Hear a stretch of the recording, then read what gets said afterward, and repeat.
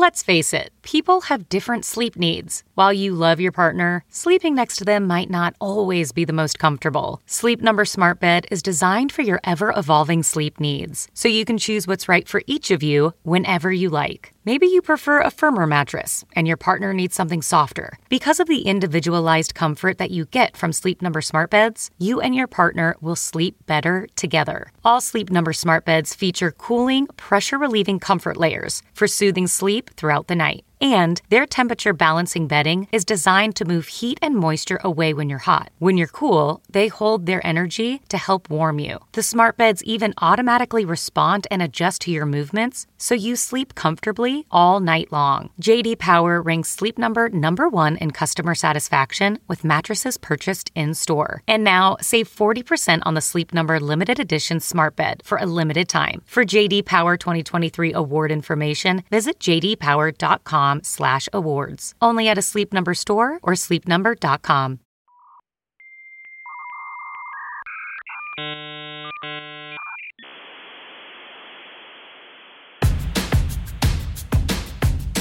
I'm as mad as hell, and I'm not going to take this anymore!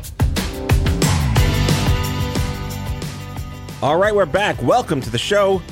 Today, Mette Dyberg is the founder and CEO of MyMe, M-Y-M-E-E, MyMe.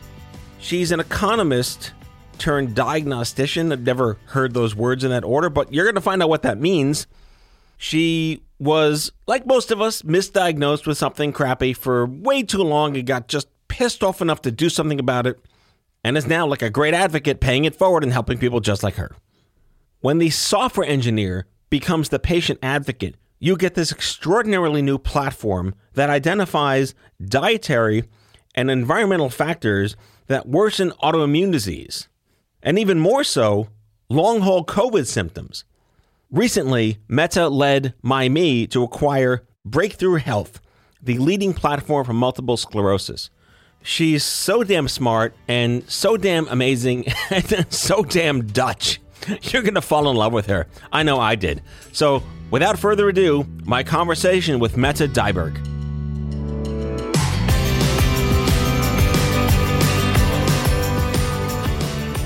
I got a whole bunch of shit to talk about. I don't know what this conversation is going to be. I just love that you're here. I've missed you. You've been busy. You've been busy. I've been different busy. You're pregnant. That is true. I'm done. My factory's closed. My kids are 12.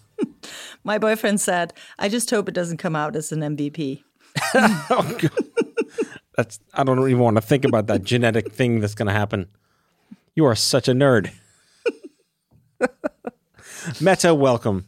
Thank you. Well, welcome back, but this is your first time here on the air. It's always great to see you, Matthew. Only this time the mic is on. That is true. And yet I was like, have you been on my show? You're like, no, but you've been in the room. That is true. So we're remedying all of that. Now, I'm grateful to see you because I think we met a year ago, a little more. Yeah, it's about a year. Well, we met again through this whole, I'm a startup guy now, and you're a startup person, and we both come from the shit happens medical background story, and we had so much in common, and yet it was different, but it's common. Yeah. Right? When healthcare lands on you and all this crap that you didn't ask for happens, and we're trying to do the right thing in the world. Yeah. And I love your mission because you're here to help people like you. Thank you. And I think when you're on these journeys that are really not entrepreneurial journeys to start, but personal journeys, it becomes intensely personal. And it also means that the determination, sort of the fire that you built with, comes out of that need yourself. And I think it makes it very relatable, especially for someone like you who's you've walked those shoes, right? Well, it's like the dopamine hit you never really asked for. Yeah. When you realize that you can actually help somebody that was to go through less shit than you went through, that's a nice dopamine hit. Yeah, no, it's true. When did you realize you could do that? So for me, my journey started 10 years ago. And oftentimes I'm a little annoyed at but you're such a strong Viking and you just did it. Because I was sick for a couple of decades where I was nowhere near empowered in my own life. But 10 years ago, my doctor's team told me they had great news and proceeded to tell me I wasn't going to die in the immediate future. And I had one question, which is, what are we going to do about my process? little did I know that the answer would change the course of my life, because he said, we're happy with your numbers. And as an economist, it was just completely impossible to wrap my head around. And so I left the hospital that day and I started meticulously noting down my life, basically turning my life into numbers before there was such a thing as quantified self. And wait, jargon alert. What is quantified self? So quantified self was a movement started by Kevin Kelly and Gary Wolf around the same time. And I became sort of like a family member over the first years of that movement, because it really was about turning your life into numbers and learning from it and getting everybody to sort of, I want to almost say mobilize, but really to use technology to gain insights. At the time, in the beginning, it was a lot of tech nerds that love data, and the more data, the better. And so they were collecting enormous amounts of data on themselves. My quest was a little different, because I was extremely focused on how to ask the right questions. Because I felt... You're a data person.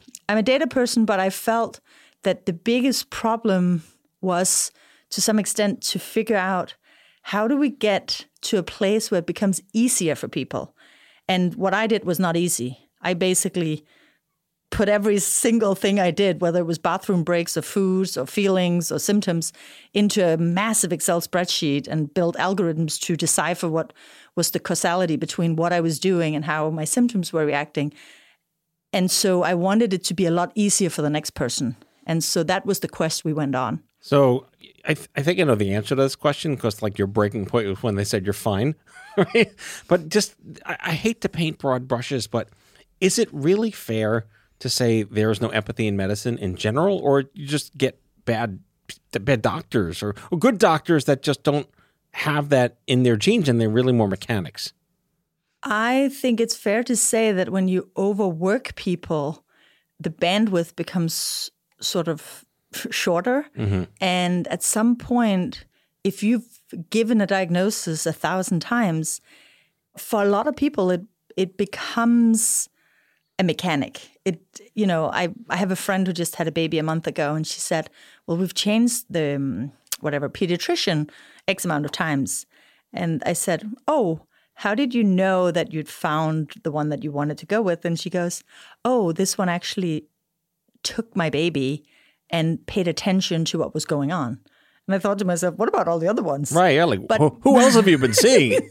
But it's an example, right, of such a small thing as taking the baby and saying, hey, can I feed her, to see what is actually the problem with her stomach? How is she reacting?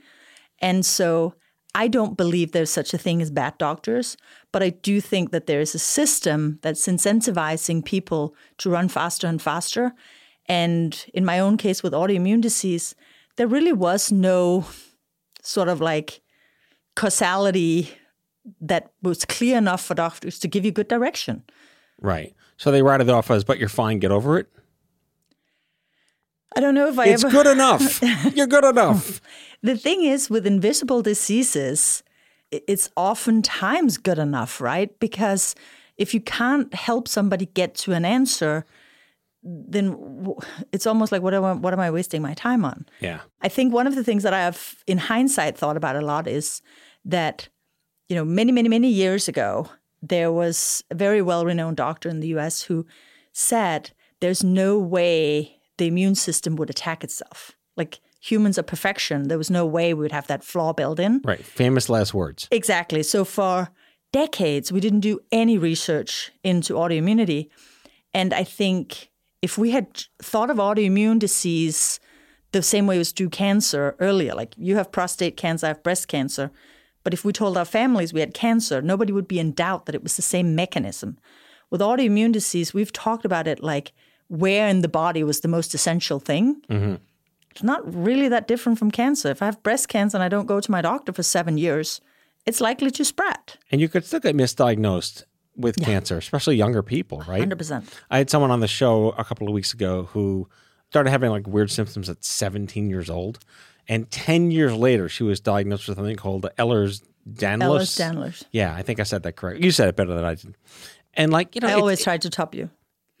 Succeed. Well done. and just the idea of having to, and I'm talking about myself in a sense because I was misdiagnosed for a year, but just the idea of feeling so defeated. And it's not like they can have empathy and say, all right, we're going to figure this out together. It's like, it's all in your head. Go get some mental health counseling. Doesn't really help. I did. I seeked out. I was undiagnosed for 7 years, and I went to see a psychiatrist hoping for hypochondriac because, as you can imagine, the economist in me just wanted 2 lines. I actually didn't really care what the end result was. You needed like a number at the end of the equal sign. Yeah, I just needed some sort of explanation, and it's all in your head and you're crazy. Just didn't feel like that would really be my end goal, right? I could see the TV ads now. Are you crazy? Take these pills. Well, there's probably a pill for it today. There is, probably is. What got you into economistness? What was I can't speak words. Like what is it? You're an economist, right? Yeah. You study the economy. Do you study economy or you study the economy? So I guess growing up, I was a numbers girl. Like I was always obsessed with numbers. When I was a little kid sitting in the back of the car, other kids are like writing down the number plates, and I was sort of multiplying the number plates. Like I've always liked numbers, and it was sort of a place where I felt safe. And then my father actually, I had no plans of enrolling in college. In Denmark, it's very common to take like a year off, and I had traveled abroad and was really not planning on going back home. But my father sort of thought it would be good with a backup plan. So, Plan B. Plan B. Good dad. And so he sent me the enrollment papers, and it made sense because, as he said, if you don't know what you want to do, having sort of like a generalist mathematical degree like this could be used in many different ways. And then my plans fell through and Plan B was available, and I ended up with a degree that have served me very well. I have enjoyed both the studying, but also what it has brought me in life since. Did you have a spiritual awakening the first time you discovered Microsoft Excel? As everyone will know, yes. that is where we truly feel at home. Yes. Spreadsheet heaven. Heaven. Yes, exactly. So again, so you're an economist who started to number herself as a little girl, multiplying license plates. What if there was a letter in the license? Were there letters in the license plates? Yeah, but there's 28 letters, so every letter has a number. Oh my God, you are so the Matrix. You are so the Matrix. So, all right, so you hit rock bottom when this doctor's like, all right, get over it, you're fine. The numbers look great. And you're like, no, they don't. How did that transform you? There's a last straw. You said, Jesus, I got to do something. What'd you do? So the interesting thing is that the most important part from my perspective was really going from being a disempowered patient to being sort of an empowered human being when you decide that I'm going to take charge. At that point, I had nothing to take charge over. It was essentially a bit of a fuck up at that point. But calling my parents, saying I'm not seeking out any new doctors. I'm not going the path that I had sort of followed up until that point. And revising my mental model. My model up until that point had been, if I just have the best doctors in the world, that equals the best health. Right. And so I had doctors everywhere, specialists everywhere. And in hindsight, it's funny that I didn't revise that mental model earlier, but I didn't. I think it's a typical thing that authorities tell you something and you go with it, right? It's just how it is. But at that moment, it was not clear to me what I was going to be doing, but I thought at least I need to have some sort of control so that I can share that with whoever I'm going to, seek out. Because at that point, I still thought it was going to be me finding some other source of, relief somewhere. I remember being told when I was like really sick that, when you have no control over something, you can kind of take control over that. Yeah. She's nodding her head. She's not, it's a radio. She's nodding her head. I'm not used to radio, but I'm used to nodding. I do think that you can talk about taking control of sort of that space, but in reality, the helplessness will always take up space as well, right? Like there's an enormous part of all of our journeys that come down to how helpless we felt in certain situations. But you're right, you do take control in your own weird way, right? Like I always make jokes about like how I was a flaky friend. Not because I'm not a diehard friend, but because if you ask me to anything, it could be a wedding or like a potluck, I would be maybe. Like my response would always, my RSVP would always be maybe, because I had no idea if my body would actually withhold on any given day. Well, your brain's a shot glass. It only holds so much, right? New information goes in, something spills out. Yeah. So you're always sort of contemplating how many spoons you have left.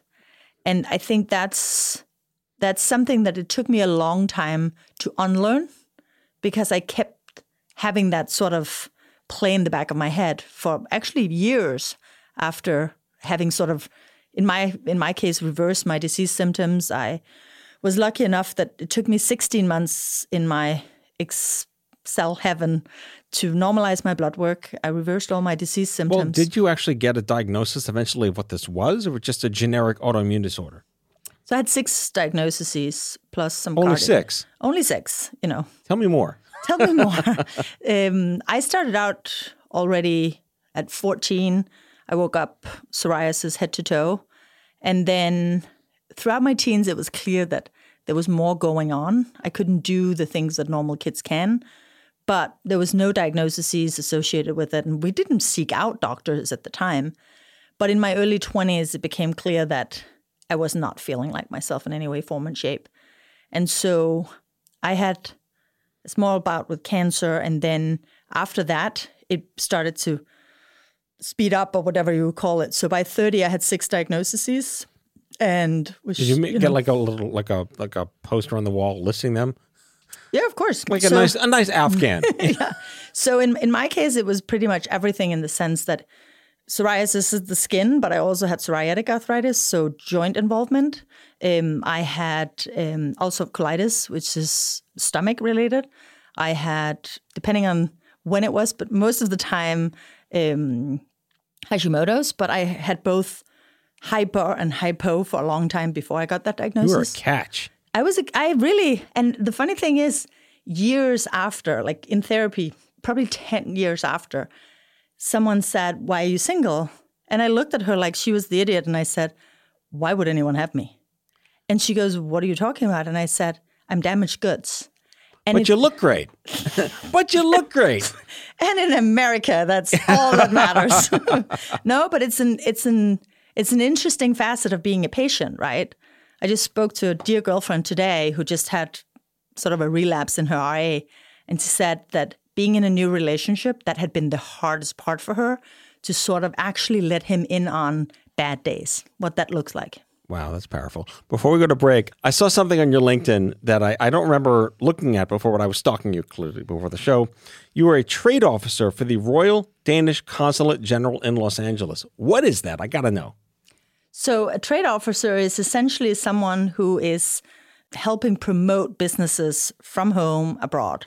And generally, you are at the end of your career. You've done the big jobs, and you're now out sort of doing the sweet gig in sunny California. But in my case, it sort of was turned completely upside down, because I did an internship in my master's program. And after the internship, we had built this report on like the wireless status in America. And it became a bestseller. And the foreign ministry is not really used to bestsellers. So I ended up getting a job, a local placement. And so I worked for a couple of years in California before I started working in New York. Did they have Microsoft Excel? No, but I helped build a complete suite in Lotus Note at the time. Lotus Notes. My goodness. We're old. We are old. But I will say, working for the foreign ministry, the most mind-blowing thing still to date is that when you're working in the foreign mission, everything has to be journaled. 2 pieces of paper in the actual building, and 2 pieces go back to the motherland. This was pretty much the year we started emailing. So I basically got an assistant that the primary gig was really to print out an enormous amount of copies of every email. And back in those days, you'd write okay. Right. That was it. 4 copies, journal stamps, dates, signatures, the whole shebang, and 2 copies back to Denmark. All right. We're going to come back after the break from these words from Microsoft Excel and Lotus Notes. We'll be right back.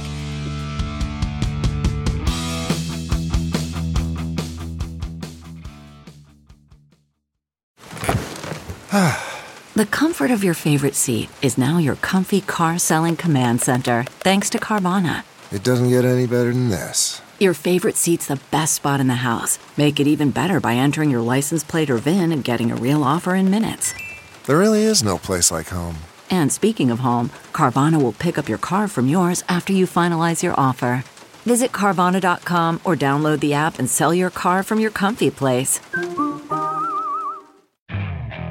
Okay, picture this. It's Friday afternoon when a thought hits you. I can spend another weekend doing the same old whatever, or I can hop into my all-new Hyundai Santa Fe and hit the road.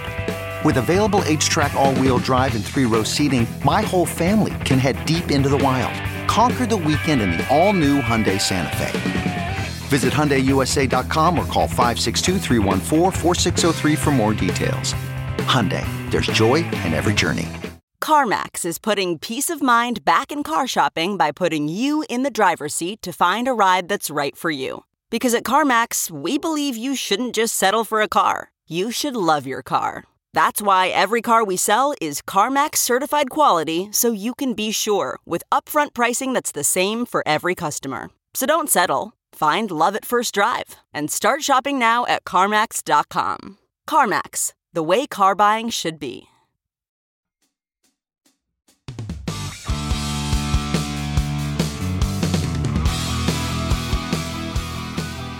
Let's get to the gist of why you're here, which is obviously because, we love each other and we love to see each other.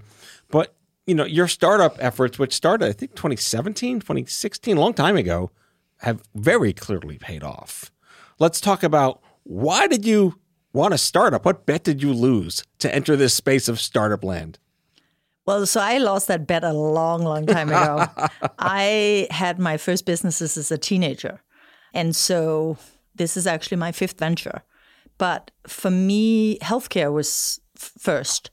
And I will say that you'd really have to have something wrong with your head to enter this space because the alignment and represent that. But I will say that for me, it came down to I think everything comes down to a moment of truth. And I went to see my doctors with my little computer with all my data, actually naively anticipating that somebody would go, oh my God, if you were able to do this, maybe we can help others. Not the reception I got. On the contrary, didn't really have any interest in looking at my data. And they even had I don't know what you call it, the balls to say, well, if you could reverse it in an Excel spreadsheet, then you weren't sick in the first place. And so the entrepreneur in me, always easy to make a good deal. So I took out my hand and I said, I'll take that deal. And my doctor looked at me and he goes, what deal? I said, you just told me that it's all in my head and I'm expecting that means it could go off the EHR, in which case the foreigner with 7 pre-existing conditions could actually benefit from an insurance point of view. And he goes, oh, no. You've had way too much organ involvement and this and that and the other for us to remove it from the EHR. And I was like, that doesn't seem fair. Sort of like it was the first time that I understood what a shit sandwich actually means. Oh, that was the first time. Yeah. Not watching Thor 2? I've never watched Thor. All right. You're not missing out. But it's one of those moments where you sort of go, huh. And then I sort of got pissed. And I think right kind of anger. I think that's what it is. It comes down to that one moment where you just like, hold on, this just does not seem right or fair or whatever it is that you're feeling in that very moment. And so for me, that was what started this journey. It was really this, wow, if somebody had the solution and let me rot for 20 years without sharing, that just does not seem right. Yeah, because how many other women or men or human beings are dealing with this invisible illness, not getting taken seriously and realize that they could do something for themselves that, your body is still carbon and nitrogen and oxygen and all these things. And it's possible that if you take care of yourself and do different things and maybe not eat Twinkies, not a sponsor, Twinkies not a sponsor, you could reverse a couple of things. We're not curing anything. We're just making your body operate the way it's naturally supposed to. Yeah.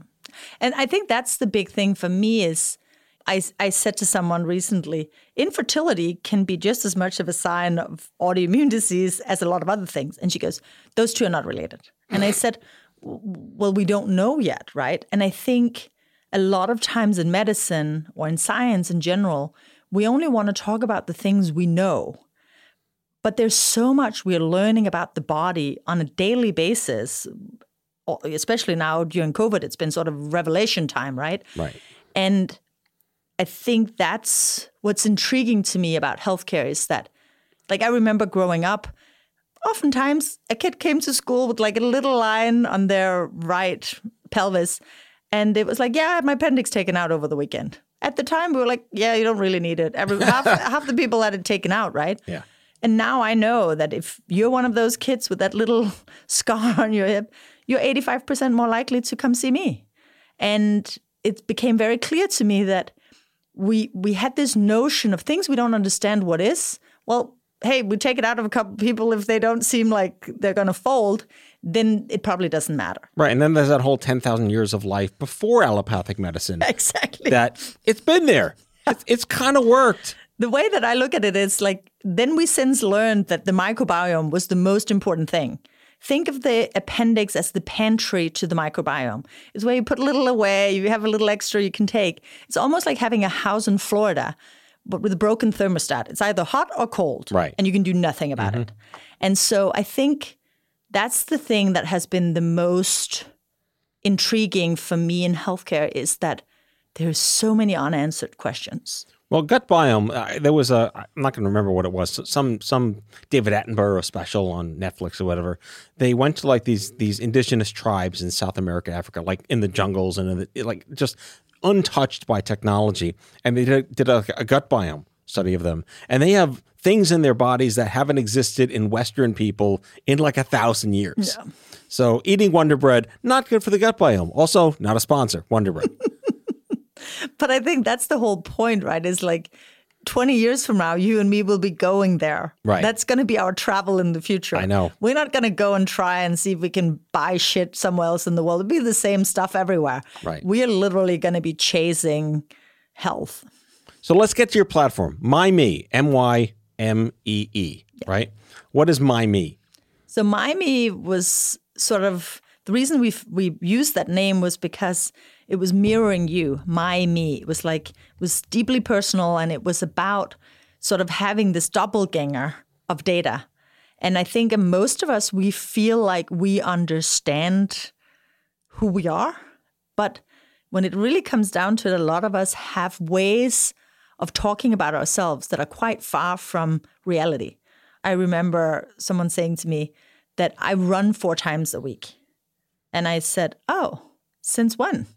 Because I'd never seen him as someone. Right. And he goes, well, I remember doing it.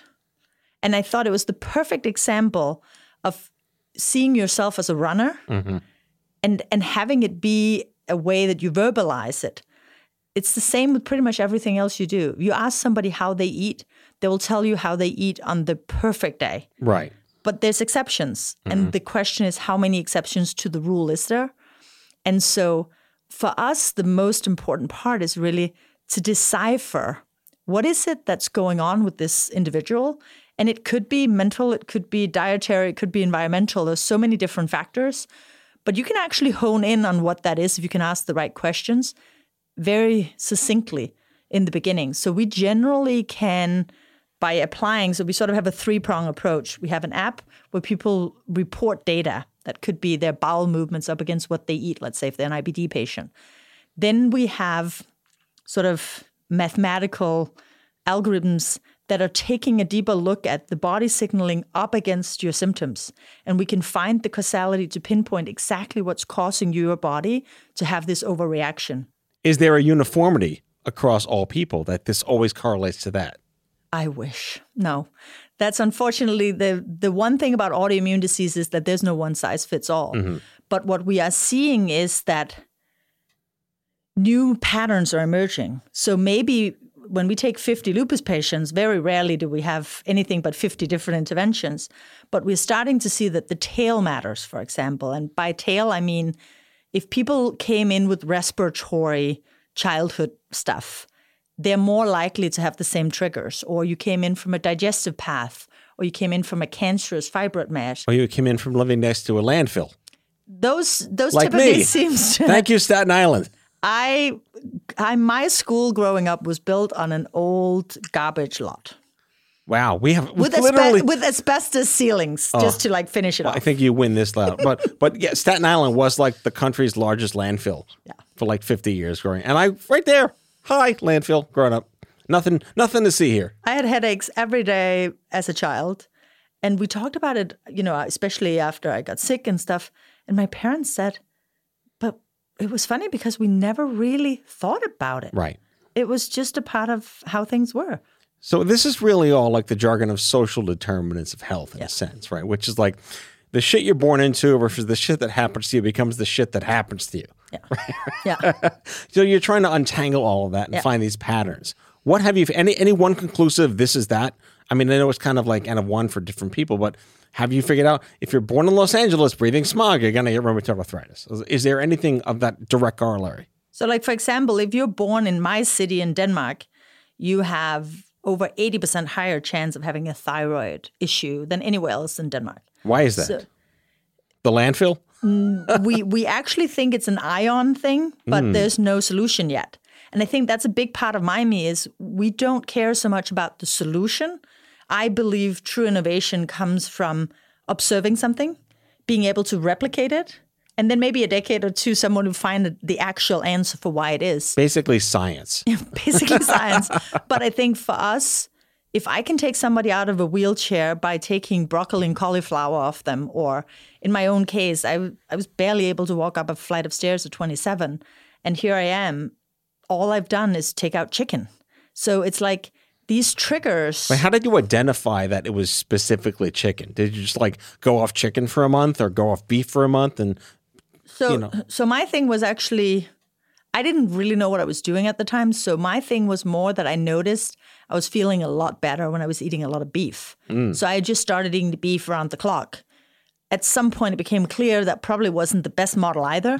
But still, whenever I didn't eat beef, I could see my numbers sort of, dishevel. And so it was only after New Yorkers will actually pretty much all of the country by now will know this, but Sweetgreens, when they opened, their opening reception, they served all of these very healthy salads and everything was like clean and farm to table and whatever. And I had to leave because my stomach was not happy. But I had all the ingredients and I went home and I put them in my Excel spreadsheet and it became clear that I had overlooked pretty much the most important thing, which was it wasn't that beef was good for me. It is when I eat beef, I don't eat chicken. oh, wow. So it was an aha moment more than anything for myself. But of course, that fed into the theory that we then built the company on. Right. So again, so that's the model by which your AI, your Meta-based AI. Yeah. And so what we do, lastly, just to finish, so we have people use phones to record things. We find causalities. And then we take those machine insights and hand them over to our clinical care team. And those health coaches then take your hand and help you through essentially turning these insights into behavior change. So there's human-to-human interactions, Yes. and there's an app, and there's AI. Yeah. So it's a very comprehensive ecosystem. Yeah. Well, you call it AI, we call it data analytics. I think most companies, they brag that they have AI, but a lot of companies don't have enough data to do it in a true form. Well, you're not speaking to like a browser saying, show me a picture of Obama as a chicken, right? And it makes a picture of that's creepy AI. All right. We'll probably get there sooner. Data analytics. Okay, fine. I've been course corrected. So just again, like this whole idea of what are the things you can prevent? Don't eat chicken. But what are the things you can't prevent? Living near a dumpster, living with smog. Like I'm reading here that there are environmental factors. What are the ones you can and can't control? If you live off $800 and therefore is unable to move away from a home that mold infested, that is a hard escape. And so in those cases, we actually help people try and live under these less than perfect circumstances by the use of, let's say, activated charcoal and other remedies. But the reality is obviously is always to aim for removal of severe triggers. All right, one more question, because I was reading, I was going to retweet, you re-linked in an article from MIT Tech Review that the quest to show that biological sex matters in the immune system. I can imagine this opens up a whole floodgate of conversations and opinions. It does, but not for people who've been in it, because we've always known it. Right. It's not a gender issue, but it's kind of a gender issue. It is. The interesting thing is that we've always had this issue. It's just now it's been proven out. If you think about it, how many drugs, like I took drugs in my time where they were only tested on men, because if you tested them on women, it would be impossible because of the hormonal changes. Right. But we still gave them to women and men. And, that's just sort of how we've done things. I think for autoimmune disease, you didn't have to be a detective, because over 80% of people with one autoimmune disease are women. And if you're looking at multifactorial, that goes up to 90%. So this is pure biology. Yeah. So did I luck out with just the cancer? I'm kidding. I'm totally kidding. I didn't luck out. Well, we're starting to see certain autoimmune diseases, particularly now with the COVID infection, actually hit disproportionately men, like ankylosing spondylitis, for example. Right. Then you can question yourself whether, is that actually true? Because we've just now also, as a part of this whole science experiment called life, figured out that women don't show ankylosing spondylitis in their MRIs the way men do. So it could be that even though they actually display the same symptoms, it just takes a lot longer because they don't sort of have the test results to prove it. All right, last question. You can't eat chicken. Can you eat eggs? So it's a question I've had quite a lot. I don't eat a ton of eggs, but I can easily eat eggs. They don't make you break out in hives and triple your size and your hair falls out. No. Okay. But they're always organic. They're always, farm raised and everything else. All the fancy bougie stuff we need. Yeah. I am a New Yorker. Hey, tried and true. A Viking goddess right here in New York. Mette Dyberg is the founder and CEO of MyMe. And I'm going to just christen you as the senior femtech badass of Offscript Health. Oh, thank you. Thank you for joining me on Out of Patience. Thank you so much, Matt.